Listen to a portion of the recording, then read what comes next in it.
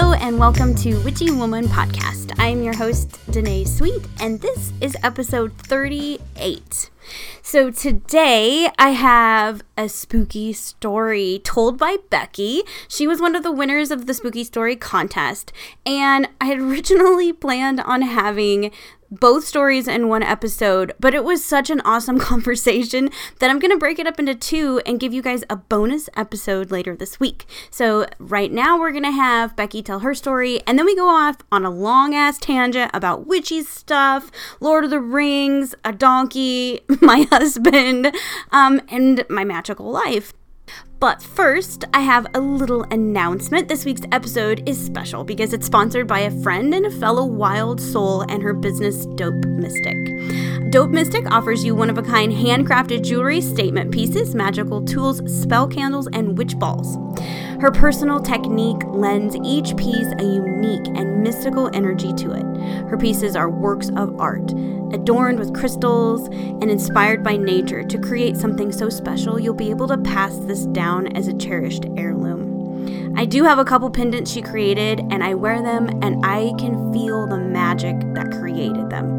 Her spell candles ooze with energy, and I use mine in an abundance spell, and I can attest to the effectiveness of her creations. After using her candle in my spell, I landed a job that I desperately needed to help keep my family afloat. For all things dope and mystical, check out our website at www.dopemystic.com, and you can find her on Facebook. Well, I will make sure that I post all of her socials and her information in the show notes. So please go check her out, see if you can find something special for yourself or a gift. Christmas is coming. So without further ado, let's go on with this spooky story. This spooky story is brought to you by Becky M. Thank you so much for sending this story in. It is freaking amazing. So I guess just kind of tell me this spooky story so everybody else can hear. It really was cool. I really liked, and you're a good writer, by the way. I really like the way you wrote. It made me like sit in the moment, and I felt like it was there. Oh, thank you, because I don't speak as well as I write. I tend to be the same way. I'm always, and I'm one of those people who I'll go through a conversation and I'll get home like all these things come to my head afterwards. I'm like, oh, I should have said this and this and this. So I like to contemplate, and I don't get to contemplate when I'm just talking to people. Girl same. Right? I just want to write them a note and be like, look, exactly. I meant to be really cool and I wasn't. Right. So here's the stuff I should have said. Yep, exactly. Oh well. So I guess just start from the beginning and tell everybody, if you want to read what you wrote, that's fine too, but just kind of tell everybody this spooky ass story. Okay, you ready? Yep. All right, well, here goes. So my story happened when I was about 12 or 13 years old, and this was a really great time for me because I was an awkward and shy kid, but I'd finally found some friends who loved and accepted me for who I was. And we lived in a really cool house in Georgetown, Texas, and it sat amongst some old Spanish oak trees, and it was on about an acre of land. And this is my dream house. I would do anything to move back there. It was so wonderful. Aww. I know. I wish that I was there. So things were going really great for me, but my little sister was having a hard time. She was making friends and all, and she had no problems with that, but she had claimed to see a ghost. It was a figure of a young girl who was horribly disfigured with one of her eyes hanging out. Ooh. And yeah, this wasn't the original house that she saw it in, though. She saw it in a house where we had moved from. Oh, whoa. Yeah, so it kind of followed her. And the original house, she said that she did see it. It would come to her kind of at night. And I remember specifically, we shared a bedroom for most of our childhood. We had bunk beds, and I had somehow set up like a pull string so I could pull the light on and off from the top bunk. Oh, yeah. Yeah. We're geniuses whenever we were children. Right. So I had the pull string. So whenever I got up in bed, I could turn on and off the light. Well, one night we were trying to go to sleep, and she just starts screaming for me to turn the light on. And so I scrambled, I turned it on, and she was terrified, she was afraid, and I was like, what the heck, what's going on? And she told me she saw this little girl approach her. Her eye was hanging out as soon as the light turned on. I know. Oh, God. What's with the eye? Right? Yeah. Eyes are gross. As soon as we turned on the light, the kid took off, and my parents came in the bedroom, and they were like, what's going on? Right. So this kind of happened. It happened a few times in that house, but it really, I feel like, escalated whenever we moved. Oh. So, yeah. So whenever we moved, she started to see this little ghost girl more and more. And she would call out to it. She would scream at it. She's like, just leave me alone.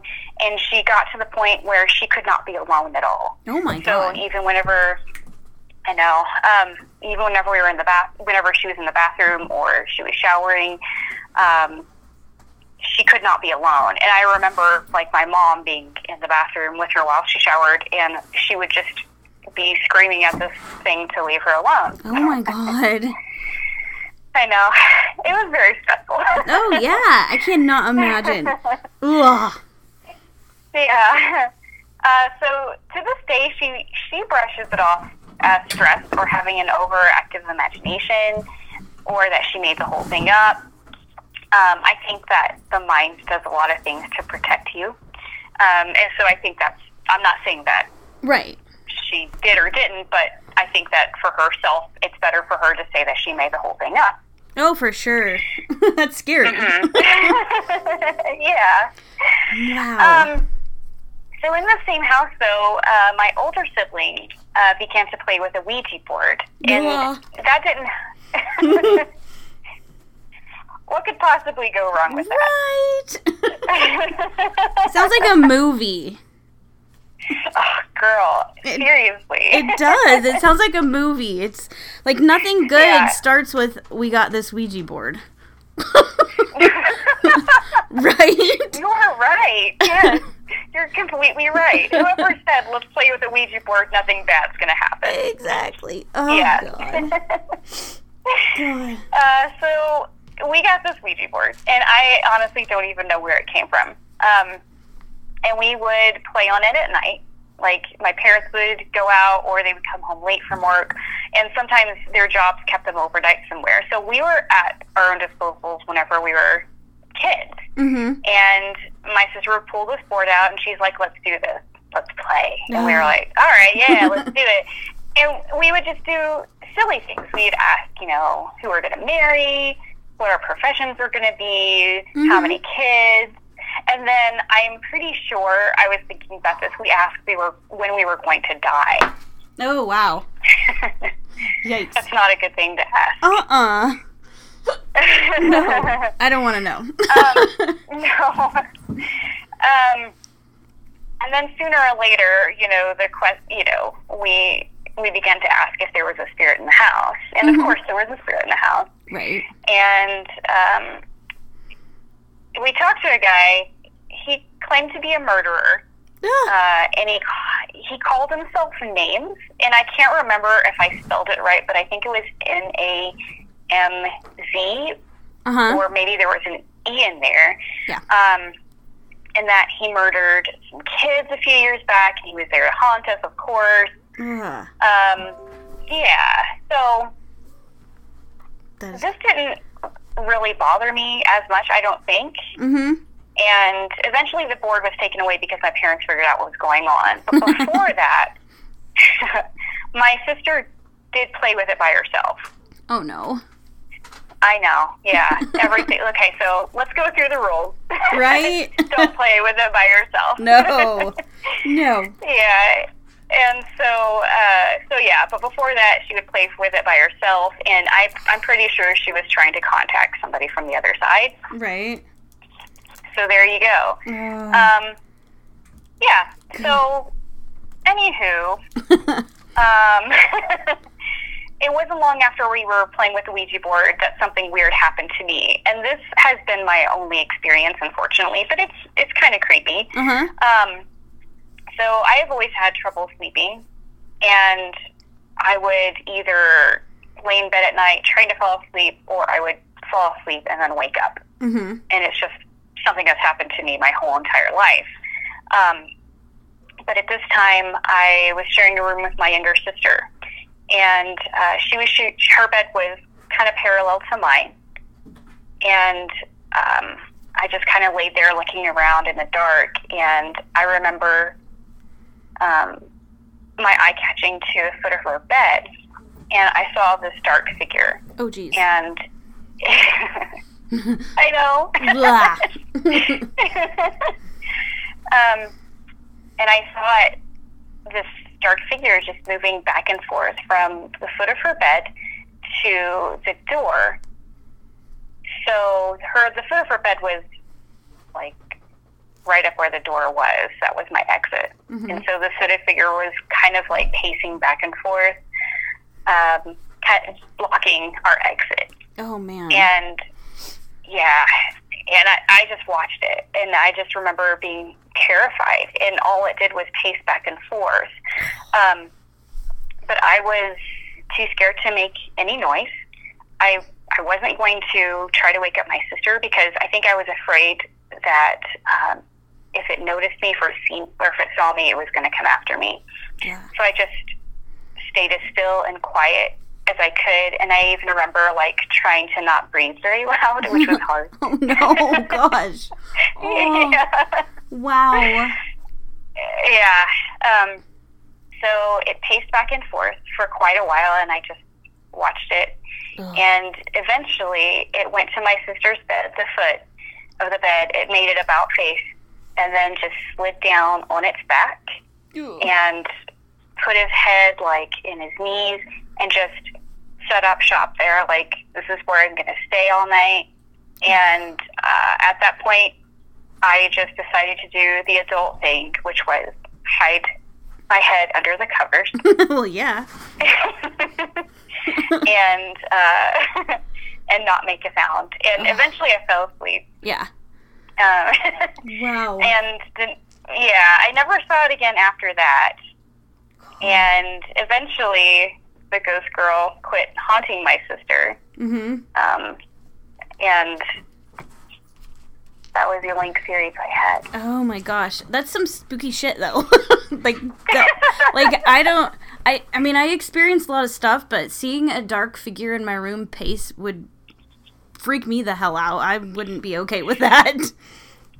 I wasn't okay. No. Yeah, I remember I told my mom, of course I told my sister about it, and they don't have any explanations for it. Right. And I think that didn't help my younger sister's situation either. Probably.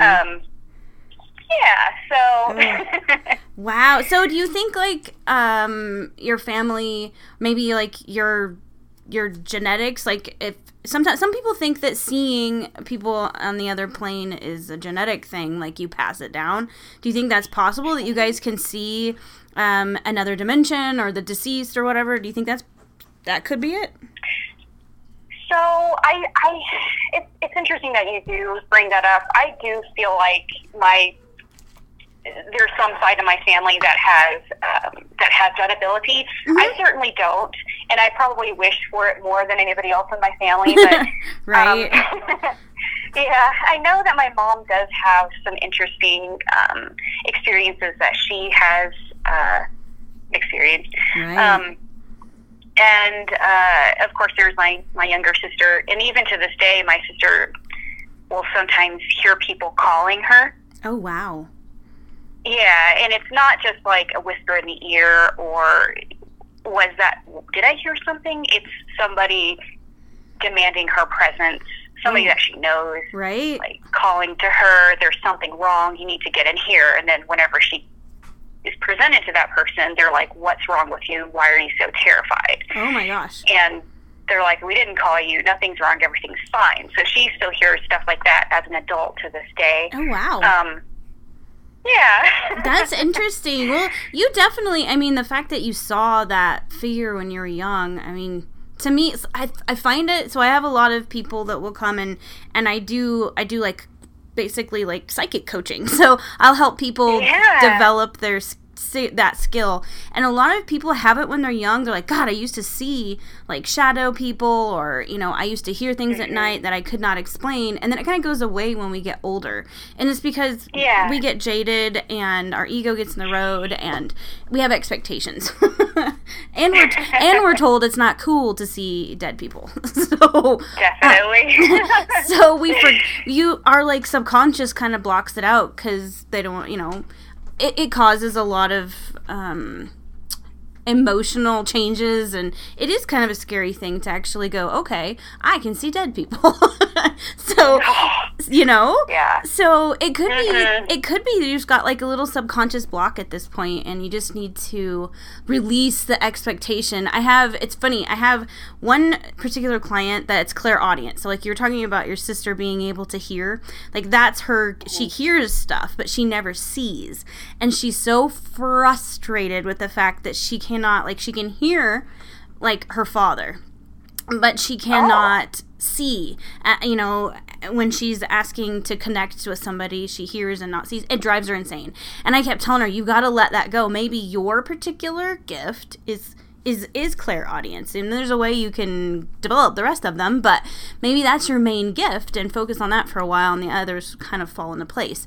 But I think whatever you're good at if you have like a really keen sense of detail, like you're really good at picking out detail in things, your eyes, you know, I wear glasses, but I'm very good at picking out details, you know, when I do have my glasses on. So one of my primary clairs is clairvoyance, because I see really well. I'm good at picking out detail in my mundane life. So whatever you're good at, like if you're really good at that in your mundane life, it's probably, that's the clair that you could work on and develop the easiest then. Does that make sense? That's so cool. It does. You know, I've been listening to a lot of kind of witchy podcasts lately. Yours is number one, by the way. Well, thank you. Your podcast got me into this, so thank you. Thanks. But I have been seeing, especially recently, more in my peripheral vision. Yeah? Things in the corner, dark shadows, you know, just weird stuff. And, of course, whenever you turn, and they're not there. Absolutely.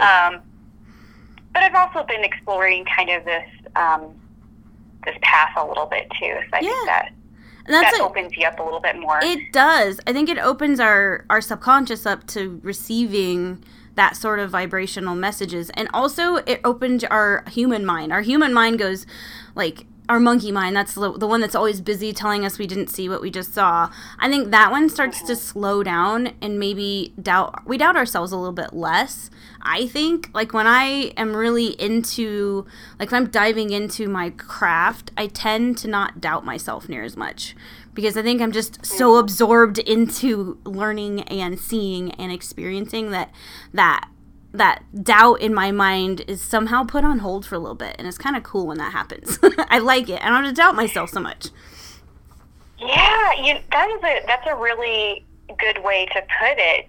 You know, that brings a lot of clarity to a lot of things that, like, I don't want to dive into be like everything that you think you see is a demon or whatever, but maybe, that is a good way to be like, well, maybe it is. Maybe it is. Don't just write it off as something that it's not, and somebody or something is trying to communicate with you. That's a really good way to put it. Absolutely. I am to the place in my life, or I guess in my path, where I will see something and I automatically think it's something until it's not, if that makes sense. I'm like, okay, well, maybe that was something, and I'll explore it and go, okay, well, if that's somebody, I ask my guides to help me figure out who it is, help them send me a different kind of, like, I'm not very good at clairaudience, so I very rarely will hear things, but I see and I will taste or feel.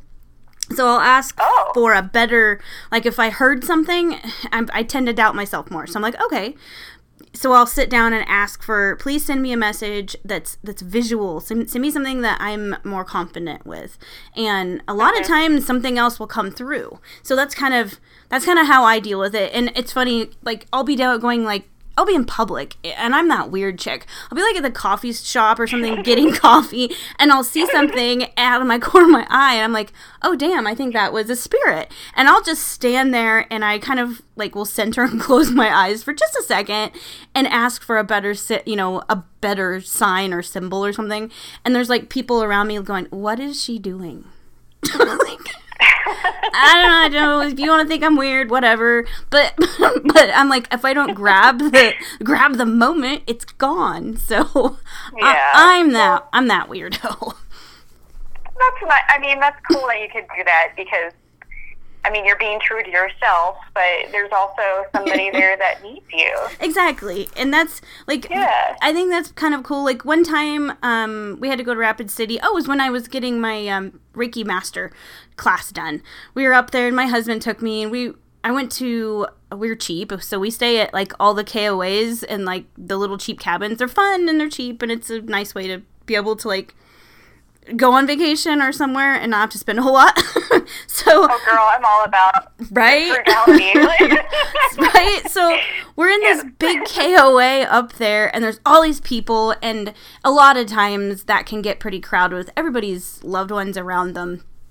And especially when we're all sleeping in the same vicinity, if I will acknowledge a spirit, it seems like they've got, like, some kind of, like, telegraph going. They're like, oh my gosh, she noticed me. So then everybody notices me back, which is kind of a lot. But that particular that trip, there was this little boy that came and visited us in our cabin, a deceased little boy, and he kind of was hanging around. I didn't tell my husband about it because, I don't know, he doesn't need to know how many dead people are around us all the time.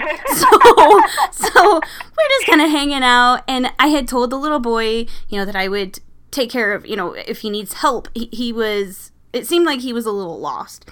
So I told him, I'm like, when I have some time, I will take care of things.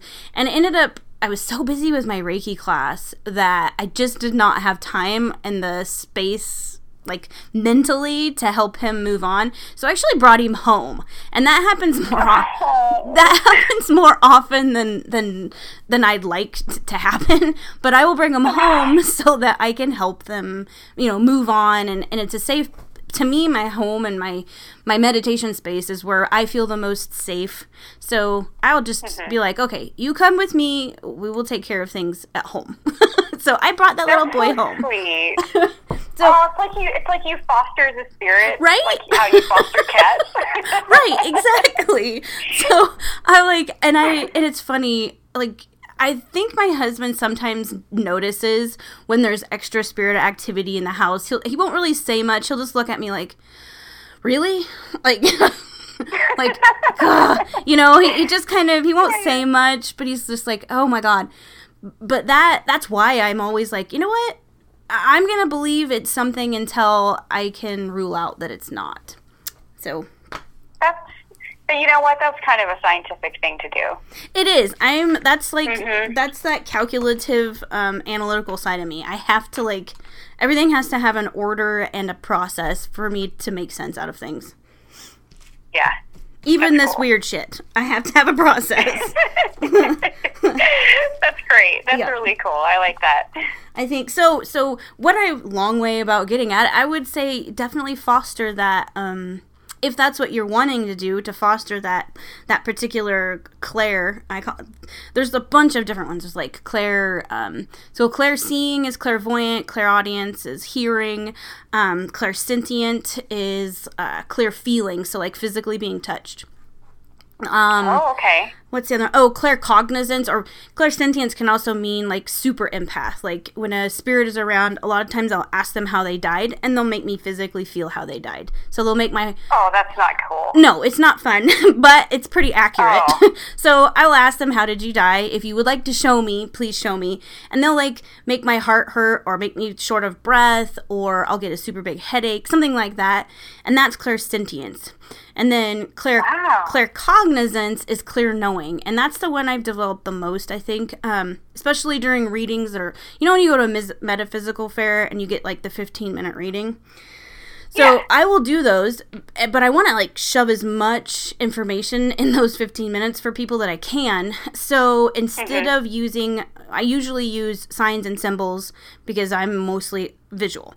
I will bypass that, and it'll start out with a couple signs or symbols, and then I go clear cognizance, which is just, I open myself up and I just say everything that my brain, every message that comes to me, whether it makes sense to me or not, I would just basically like word puke everything. And it's called clear knowing. So I have no idea how I know those things. I mean, my guides are what help me they're my mediator in between the deceased. And I'm guessing somehow they make me just know these things about the deceased or the deceased family. But it's a way for me not to have to think about it. I just word puke everything.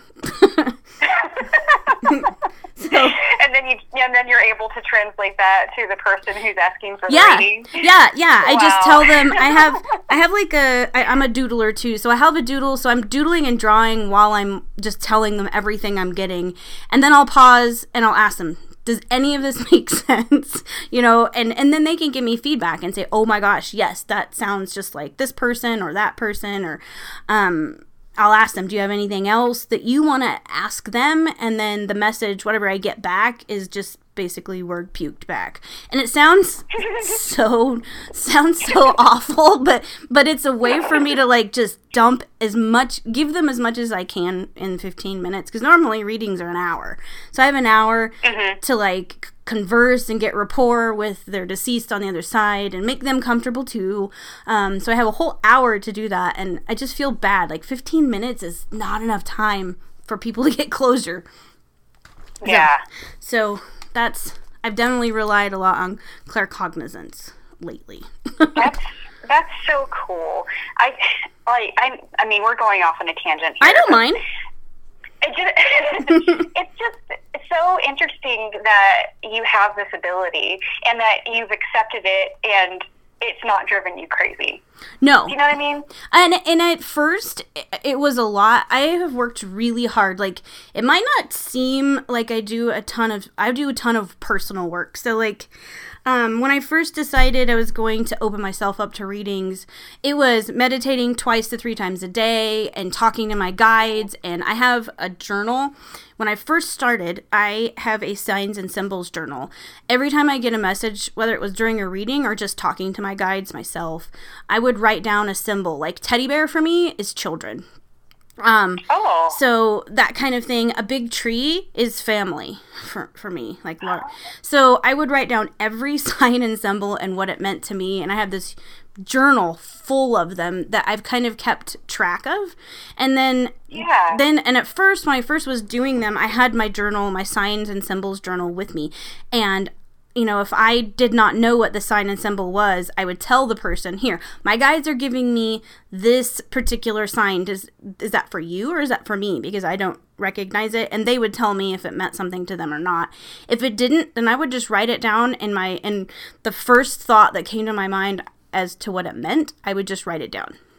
And so it taught me to trust my gut and really, really work on my skills. So I think when I first started out, I did my goal was to do 100 readings. So I did donation only 100 readings, just as many as I could. Friends and family and all the metaphysical groups I could poke my head into. I'm giving free readings for practice, So I did a lot of that just to make myself comfortable, because that's really, a lot of people are really talented, but they don't have that, it's all self-confidence to jump out and be weird and to just say, hey, your loved one just told me, you really like cherry cobbler or whatever it was. So you know what I mean? So it's tons and tons of practice. And as far as keeping me sane, it's all meditation and grounding. I take a salt bath once or twice a week. Even when I'm not doing readings, if I'm doing a metaphysical fair, I actually grid my entire space, like my little 8x10 space they give me, I grid the entire thing with smoky quartz and, rose quartz, things that bring in love, happiness, and filter out yucky shit. So I'm really careful as far as when I do that, though, because I've had some not so fun experiences and I don't really want to repeat them. So I have learned. My guides are really great. They help me. I don't know how I developed it, because somebody asked me, how do you not how do all the dead people not drive you nuts, or if they're around you, how do you not notice them? And it's something I have innate within me, just to go, okay, today I'm not going to be a medium. I might notice them, but I'm going to completely ignore you. And I do. Yeah. And some days you need that. And I think that's important for anybody who does, even if, any kind of divination work, tarot reading or runes reading or anything like that. I think you have to have the days when you're like, you know what, this is a me day. I'm going to do something completely for me, and I don't want to talk to dead people today. And I definitely do those days. Self-care is pretty important. Yeah, that makes sense. I come from a long line of therapists. Oh, wow. So, cool. So a lot of psychological stuff too, but it's the same thing. You have to have a day off. You my can't God, listen to everybody's trauma every single day, all the time. I feel like you kind of are a trauma worker in a way too. Oh, yeah. You're talking with a lot of dead people. Oh, absolutely. And it's really hard as an empath sometimes, the client part of it for me. They have so much pain and sorrow, and it's really hard sometimes not to just take all of their pain for them, and that's something I also learned that will give you adrenal failure and you will not feel so good. So I've learned all these lessons by messing up. So I have I'm not, it took a long time for me to manage being an empath and being a medium, and then wanting to reach out and help people. All that is basically a mess if you don't manage it right. I can imagine. Yes. So, that's what mistakes are for. You have to learn from them, or else absolutely you're just gonna keep making them, right? Yeah, I knew, my brain knew, hey, I should probably not let people call me in the middle of the night with their problems, clients and things like that. I should set boundaries, but then part of me is like, God, they need me. But I learned the hard way. I have to have clear boundaries, or it affects my personal life. Good for you. Yes. And that was probably that was the hardest one for me to learn, is boundaries with clients that I know really do need me, but in order to serve my family and myself, I have to have business hours. That makes sense. Yeah, yes. Definitely. Yes. And another thing I do to not go crazy is I try to keep a very strict 3-month policy. So I have regular peak clients, and a lot of them will want readings like every 2 weeks or every month. And I try to stick to every 3 months. Like, if you have an hour reading, Spirit is going to pretty much tell you everything that you need to do, or give you as many messages as it's going to serve their highest good. And 3 months is about the time frame to make change in your life, It's going to take them 15, 20 days to get up the guts to do the things that Spirit was talking about, and then to implement it, and then to deal with the backlash, and to go on to the next phase of their life. 3 months is as often as I'd like to see clients. That makes sense. You're right. That's when they need to be started. Yeah. At least just getting started on that path. Absolutely. And I will talk to them in between, and if they have questions, like, oh my gosh, I did this, did I do that wrong? Or I did this and this happened. I will help guide them, but I'm not going to make them, I'm like, God, not that I wouldn't take money that more often, but I don't feel like it's ethical for me to do so I just don't. Yeah. Do you feel like people maybe use you as a crutch sometimes? Absolutely. You hit the nail on the head. Yes. Yes. Yeah. It's very hard. I have one person that's a friend that has very, very deep wounds when it comes to a loved one passing away and just cannot move on. And I finally was like, okay, this is the last reading. You know what they have to say to you, and you know you've got to try to move on with your life, and I will see you in January. Yeah. We will revisit this in January, but they need to start moving on, and it's kind of tough love and it sucks, but I can't keep them connected. They've got to learn how to connect with their loved ones when I'm not there. Yeah, and everybody has to move on, right? Oh my gosh, yes. You have to.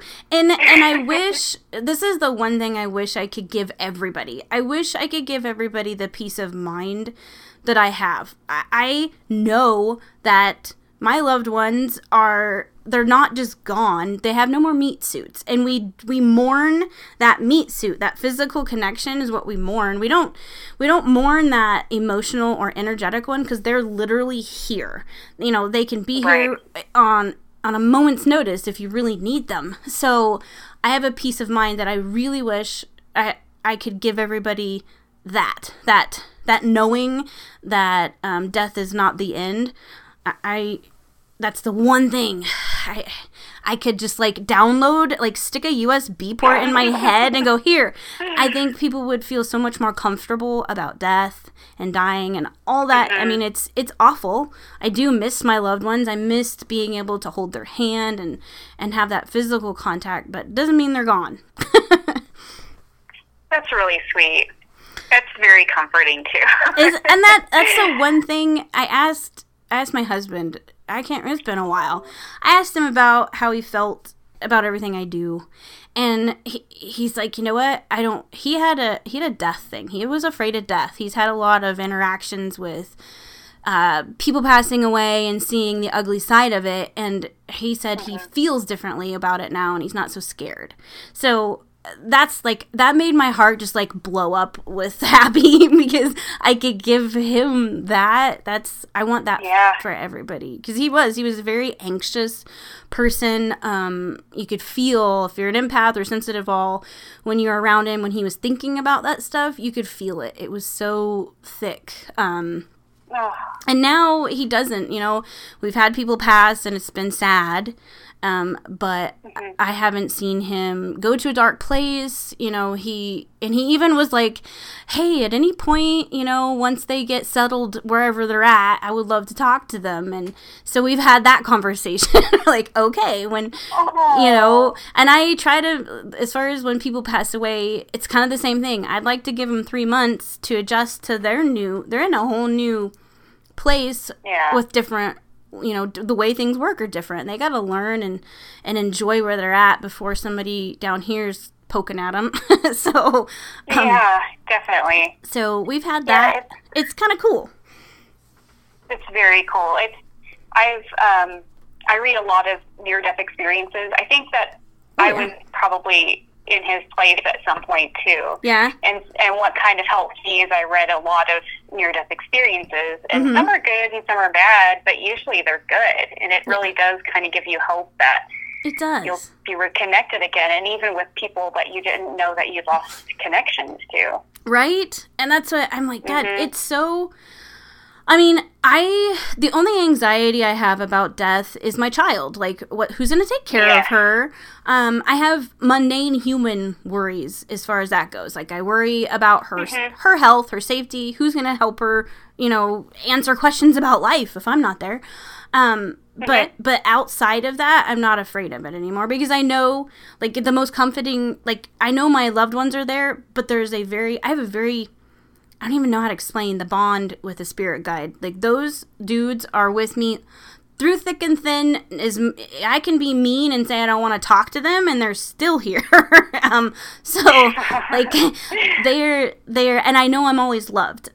Even when I'm going through depression and I have that spot, I don't know if anybody's gone through depression.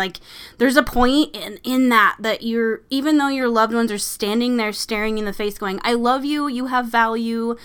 You're like, whatever. Nah, I don't believe you. So even through that, I know during my worst spots, I knew that my spirit guides, they were sending me like love and telling me that it's okay, and I know that they will always be there no matter what. So for me, that's the comfort of, that's what they give me. They give me immense love and comfort, and I know that when I pass, I'm going to actually be able to, like, you know, interact with them in the same plane, like level face to face. And to me, that's so exciting. Not that I want to die anytime soon, but the idea of being able to, like, stand on the same plane together is, like, just it. I don't even know how to explain how excited or how meaningful that will be to me. It just sounds like true love. It is. Sounds like who you're meant to be with, and not to say you're not meant to be with your husband, right, or you know, your kids or your pets or whatever. But it's a different. That is such a unique connection that you have. It is. It's like, I wish that I had something like that. And I think everybody has guides. It's just how we connect with them are all different. A lot of people connect with them through religion. I am a firm believer that, you know, depending on what dogma you follow, I think your guides pop in and guide you. So, like, if my daughter's she's Christian, she's agnostic, but she believes in, like, Jesus and all that, and she will, you know, believe that Jesus is talking to her. And that may very well be true, but it also could be true that her guides are working through that archetype in order to get to her, because that's what she's most comfortable seeing. Yes. So yeah, that makes sense. Yeah, so I think that a lot of different people interact with their guides, whether they know it or not. It could be like a gut feeling. You could be very clairsentient and have that like punch in the gut, like, oh God, I'm not going to that meeting today because I feel like I need to stay home today, and then a wreck happens or something, you know, and you're saved from that. I think that sometimes the divine and your guides speak to you in ways that people don't normally go, oh, that's my guides. Like, if I have a headache, I have to think twice. Is that actually my headache? Or are you telling me something? Are you, you know, trying to make me, you know, feel something that I need to feel for somebody? So notice all the signs, what you feel and how you make decisions. I'm very analytical, so when I make a decision, I will go, okay, why did I just make that decision? Like, I will pick it apart and go, did I make that because of my ego, or did I make that because of an intuitive hit from my guides? And I pick things apart. That's my, like, that's how I go crazy, is my analytical mind goes, you know, but I do, there's involved in so many of my decisions and the way I run my life that I'm always like, was that you guys? Was that me? You can give yourself credit, you know, for the good decisions too. Right. Right. So I do. I'm hoping, one of the reasons, like, I wanted to do this podcast clear back in, like, I don't know, I think it was last, like, July or August maybe, and I just didn't have the guts to actually do it. And one of the reasons, like, I wrote down everything. I'm a list maker, and one of the things was, like, to share enlightenment and what it can be like. It's not rainbows and butterflies, you know, all the time, but it's also not dark and dreary either. It's kind of a mixture of both, and I wanted to show people what it's like to live by intuition and live out loud and be the weirdo, and it can be absolutely, it's beautiful. Like, my life right now, I was telling Brad, I'm like, I'm so glad I get to share this part of my life with everybody, because it's finally to a point where I'm so freaking happy,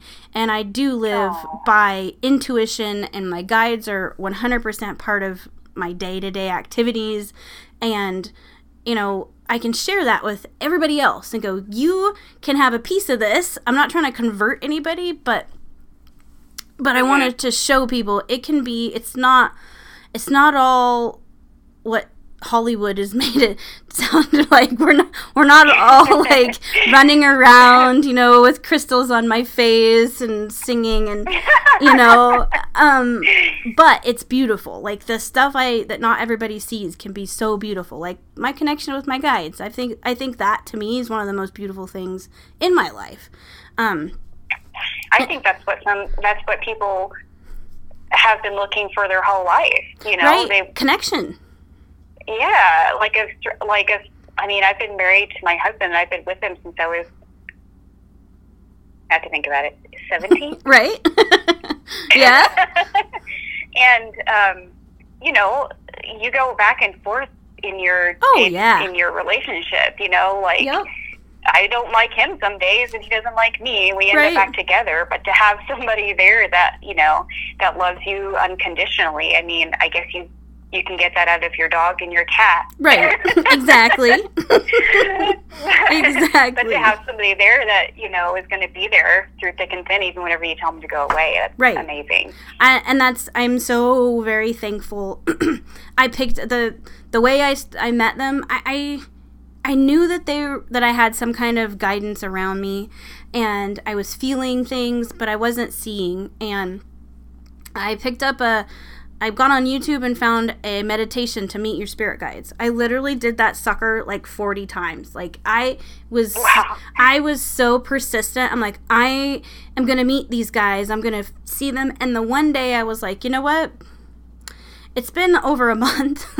I'm going to do something else. And I did a different meditation, and that's when I saw them. I finally was able to see a face, but I let go of my expectations. I was like, today, I'm just going to meditate and be in the moment, and that's when I saw them. So that was one of the most special days I can possibly think of, is the first time I was able to see and put a name to the one. I met one first. It was funny. They give you as much as you can handle. So I was able to see one in the beginning for quite a while, and then another one showed up. And currently I have 3, and then I have an angelic type energy that is around me when I need a little extra energetic like protection. So if I feel scared, that's the entity or the energy that will kind of come and swoop down and protect me from whatever it is. Yeah. So it sounds wackadoo, but that's what goes on in my head. I don't think it sounds wackadoo. I think it sounds lovely. Well, thank you. I do. I think it sounds really beautiful and really special, and I think that the world would be a better place if they were more open to this type of thing. Right. Even if they didn't, if they're like, you know, that's not for me, I don't want to have spirit guides, I don't want to have anybody in my head.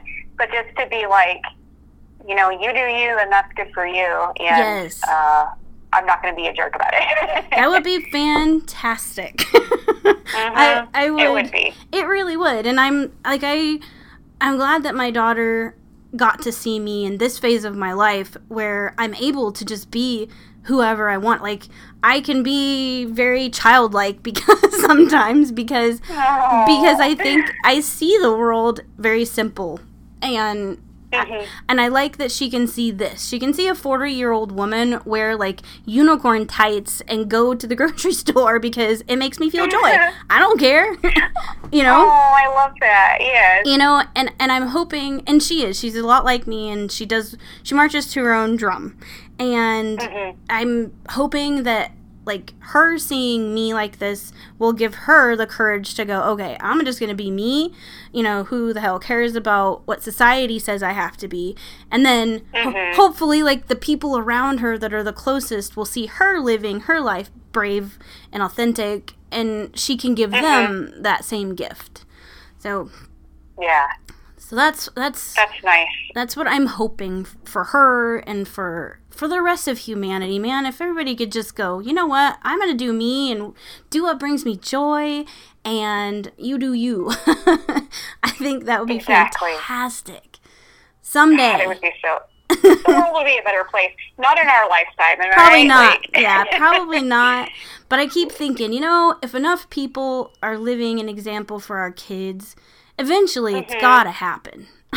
it's got. I hope that as well. Like, and there is kind of a witchy movement going on right now, right? Yeah. Yep. I mean, you see it everywhere, and I feel like it's more accepted. I think that a lot of people, they make fun of it too. Oh yeah. Oh, for sure. Everybody, I think that's going to happen. Yeah. No matter what you do, you're going to be made fun of for being yourself and for being open to this kind of stuff and things like that. But I think a lot of people talk shit too about millennials. I'm sorry. Oh yeah. I cuss all the time.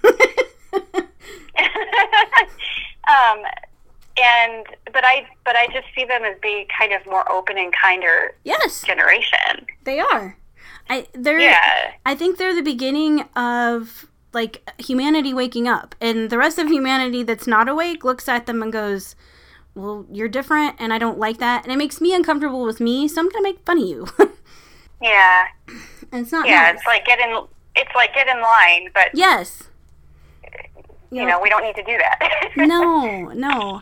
Nope. I hope that's what it is that these guys are like the first wave of like a bunch of awakened humans, and we'll start being better to each other and realize that when we hurt ourselves, we hurt others, and when we hurt others, we hurt ourselves. I hope that someday that's an evident and just like a fact. I think that would be so cool. Right. That'd be the best. Someday. I live in my little utopian dream. You're so positive living in a town that sounds like it's terrible. It can be really bad. It's gotten better. I think they're just getting used to seeing me. I'm excited to see how Halloween goes, because I go all out, and this will be the first time being in town, so we're gonna do trick-or-treating for the kids, and like my yard, I'm gonna post pictures once we get it all up. We waited for the snow to go away so I could set it all up, but I'm excited to see if they're like Brad said, he goes, we're gonna either be like the most popular house to go to because the town, the village witch lives there, or nobody's gonna come because they're scared of me. So, I don't know. Your life is basically practical magic. That's just how I imagine you. That's some days it does feel like that. I actually had from a townsperson my first request for like witchy help a couple weeks ago, and I was like, oh my gosh, like I felt like the sisters or the aunts, I'm like, oh my god, and it was from somebody that I know in the past has really talked shit about me and what I do, but they've seen enough of me, and I don't try to provoke anybody. I just live how I'm gonna live, and if they like me, they like me. If they don't, they don't. And she contacted me and needed some help, wanting to know how to like protect her home from negative influences, and wanted me to make like a mojo bag for her. And I just thought that was really cool. I was like, I was by myself when it happened, and I like ran around my house like skipping like a child. Like, oh my gosh. That's something too about that person. First of all, to be brave enough to step out of the norm, but if they're asking for something specific, they've researched. That's kind of what I was thinking. I was like, oh my gosh, either they listen to the podcast, which I highly doubt, or they've actually looked stuff up and they're wanting to know if I can make it. I was like, yes, I so can do this for you. I will be over in 10 minutes. So, so I thought that was, nice. It really was like, for me, and it's funny how life does this. At the point where, I think it might have even been the day, I had somebody really come down hard on me to somebody else about me being in the community, and I was kind of feeling I try not to feel anger towards the community, because it's not their fault that this is the way things are here, but I was kind of feeling irritated and angry. And then the next day, she texts me, and I'm like, it's like a glimmer of hope, like oh my gosh, maybe they're gonna accept me for me finally. So it was, I thought it was very, very perfectly timed that it happened. It gave me a little glimmer of hope. Yeah, that is nice. Yes. And yeah, I mean, it is kind of just like starting a wildfire. Hopefully it's a wildfire. Right? Like, she's going to tell your friends or Yes. her friends something positive, and they're going to be like, okay, well, maybe this person isn't so bad. Right. It's just word of mouth, and like, yeah, that's exciting. It is. I don't know, it just made me feel a little more hope about being stuck here, and Yeah. I'm trying very hard to make the best out of being here. I always envisioned myself living somewhere else for the rest of my life. So I had to like kind of refocus everything and really put a lot of energy into going, you know what? Here is where I guess the universe would like me to be, and I need to do the best I can with what I have. And it seems like it's finally falling into place. Like, all the closed doors and everything have, like, shifted my life enough to where I'm not mad about my shop closing. I'm not mad that I'm stuck here. I'm finding it, like, more and more exciting. And my husband, I told that to Brad, and he's like, are you all right? Like, what are you, like, what's going on? And I'm like, I want to be able to give you that, because I'm at the most happy point I have been in such a long time. I'm not worried about my purpose or fulfilling a soul contract. I'm not so serious anymore. I'm going to help as many people as I can that come to me, but also I want to find joy in the things that are in my life now. So that's helped me, and I think breaking down in June and July, if I wouldn't have had that complete teardown, I don't think I could be as happy as I am now. Because I did. I completely tore down a ton of, beliefs, and I questioned everything, and I really was at rock bottom, but I was able to build myself back up and leave all that shit behind that no longer served me. And so I'm thankful for everything that happened that was so bad, this summer. I'm so grateful. I would never wish it gone or not in my life, because, like I said, today, I can honestly say, today is the happiest day I've ever been. And then hopefully tomorrow will be the happiest day I've ever been. So, oh my God, that's so nice. It feels good. I've struggled a lot with depression and anxiety and stuff throughout my life, so getting to a place where I'm realistic, I know I will have shitty days, bad things will happen, but I'm still happy. Yeah, it's interesting. So I started listening to you, and it was mainly out of curiosity. Whenever I was a kid, I think I loved the craft. Oh yeah. I was in the craft. Me and my friends were the craft. Well, yeah. Yes. And but it's something that I kind of, put on hold. And then whenever I found your podcast and I started listening to it, it was eye-opening, and it was just sounded something that it just sounded right. I've never been a religious person. The coolest thing is listening and hearing somebody say, you don't have to devote yourself to one thing. This is your thing. Right. And right. you can, and you can't, and it's just really cool to have that direction in some sense. Right. But what I was trying to get at is whenever you did break down like that, it was almost even more reassuring, if that makes any sense. Absolutely. That you can abandon that for a little while. You can be like, this isn't working for me, and and be so raw and open about it, and then just be like, you know what, this is better for me. I've hit rock bottom. Things were shitty. They were terrible, but I can pick myself up, and I can go back, and I can be a better person. That, like, you don't always get that. You don't always get that from a person that hits that point in their life. Yep. And I had a ton of support from, like, my husband. I got, bless his soul. he got to hear all of my ranting, and, he never judged. He just listened. And I could not ask for a better partner through all of that, because he would listen to me, and when I told him all these terrible things coming out of my mouth, he was just like, if that's how you feel right now, then that's okay. So he allowed me. Aww. I had the luxury of having somebody go, it's okay for you to be a complete hot mess right now. I got you. He'll make supper and deal with some of these things that I can't, because I could not actually function for a while. Like, Gosh. So he picked up the slack and helped with everything with my daughter and just let me be an unshowered stinky mess for a while. so I'm it's so nice to have somebody like that in your life. Absolutely. And like, dudes can sometimes be the worst because they want you just to get better. They do. Yes. Absolutely. And I could tell there were times where he was like, he'd take a big breath and he'd kind of center himself, and then he'd say something nice and reassuring.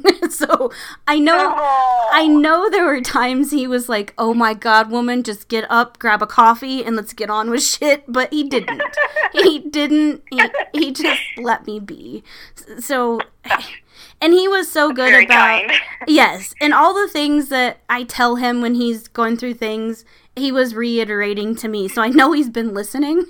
so he would say things like, it's okay to be, not okay. Or he would say, just go ahead and feel your feelings. And I'm like, for a, late 30s dude in the Midwest that's a rancher, like, I don't know if there's any other man within a 50-mile radius that knows how to say those words. So... I mean, probably not one that, like... that means it. I don't know, it's just probably one that's just like, okay, this is what I'm supposed to say right now. Yeah. Wow. Yeah, so that's great. He really was. He was, if I wouldn't have had that support...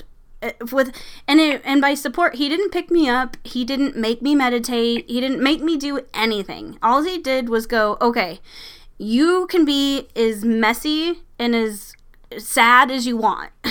you do you, and I will take care of the rest of the things until you're able to do stuff. And that was the best gift anybody could have given me. It was awesome. That's so sweet. It was, like, meeting him, and it's like, we didn't get married. We've only been married 3 years. I had my first daughter, my daughter had her, and I was married. We got divorced within like a year, and then I just didn't get married for 14 years in between. So I just didn't feel like marriage was even on the table. And I met him, and things just clicked. I was like, why the hell do I want to get married? Like, whoa. And all of a sudden I wanted all these things that I didn't want before. And that's when I knew, okay, like, there must be a soul connection there, because I was, like, totally down with being the crazy cat lady for the rest of, like, the single crazy lady for the rest of my life. And he popped in, and he just made my life full. Oh, that's so sweet. Yeah, so I'm very... He changed everything for you. He really did. He changed everything, and we met in the most cliche way. We are in a band together, and that's how that's how we met. I was a singer, and then he played bass and sang too, and that's how we met. And we were friends for 2 years first, and then we started dating. So it's funny how, like, I'd never actually done that before. I'm a Gemini, so I'm like, woohoo, relationship, let's get in it. And, usually that's how I am. I'm, like, so, like, impulsive. And this time it was very slow. And, we had a really great friendship first. Like, he was, farting in front of me and doing stupid shit in the band. And, all of that stuff that you normally don't see until you've been dating a while. That all got out of the road first. Well, if you can't hand me at my farts, then right, exactly. You can't hand me at my best or whatever. Yeah, absolutely. So it was, and I totally attribute to being able to recognize his soul. I think in order to recognize how that connection, I would have not recognized it if I hadn't already been kind of on my spiritual journey at that point anyway. I was starting to get awakened more, and I was meditating, and I was really able to feel things. And I think, we would have gotten together regardless, but I think it wouldn't have been as love at first sight. Like, when I first met him, I'm like, you're my best friend. like, oh my God. So sweet. we were like super good friends, and I don't think I would have been able to recognize that if I hadn't worked on my own shit first, because I had, done some shadow work and worked on myself and able to recognize true emotions instead of just, I've been single for 14 years, maybe I should get in a relationship. Right. Well, listen, any man that will hug a donkey like right? he was it a donkey? Yep. Like that's his baby is probably a good man. Absolutely. Him and that. So I always wanted a donkey. And one day he was like, we have to go on a trip. I'm like, why? Like, it's Sunday. We're going to waste a Sunday. And he's like, we got to go I got you a present. And he showed me a picture of this baby donkey. That donkey is not my donkey. He loves Brad. He loves Brad. Oh, no. Like, he will tolerate me, but like if we need to put his winter blanket, Brad had to do that.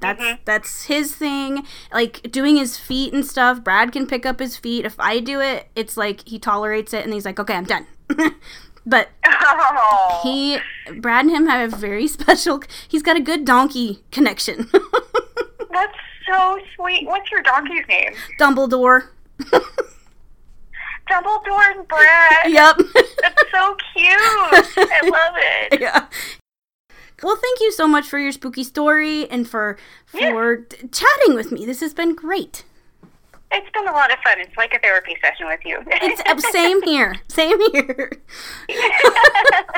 Cool beans. Well, I hope you have an awesome rest of your day.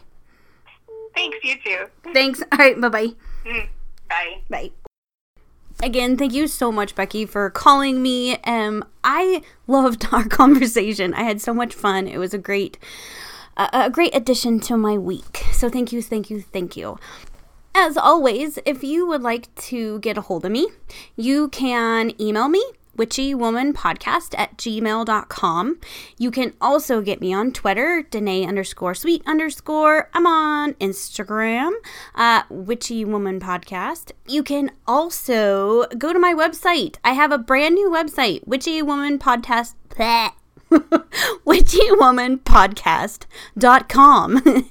You can listen to the podcast from right on the front page. You can read my blog posts. I also have a little bit about me and what I offer as far as services in my business. So if you would like to check me out, head over to that website. It'll all be in the show notes. And thank you so much for listening. I appreciate each and every one of you. Thank you so much. And as always, stay witchy. Bye-bye.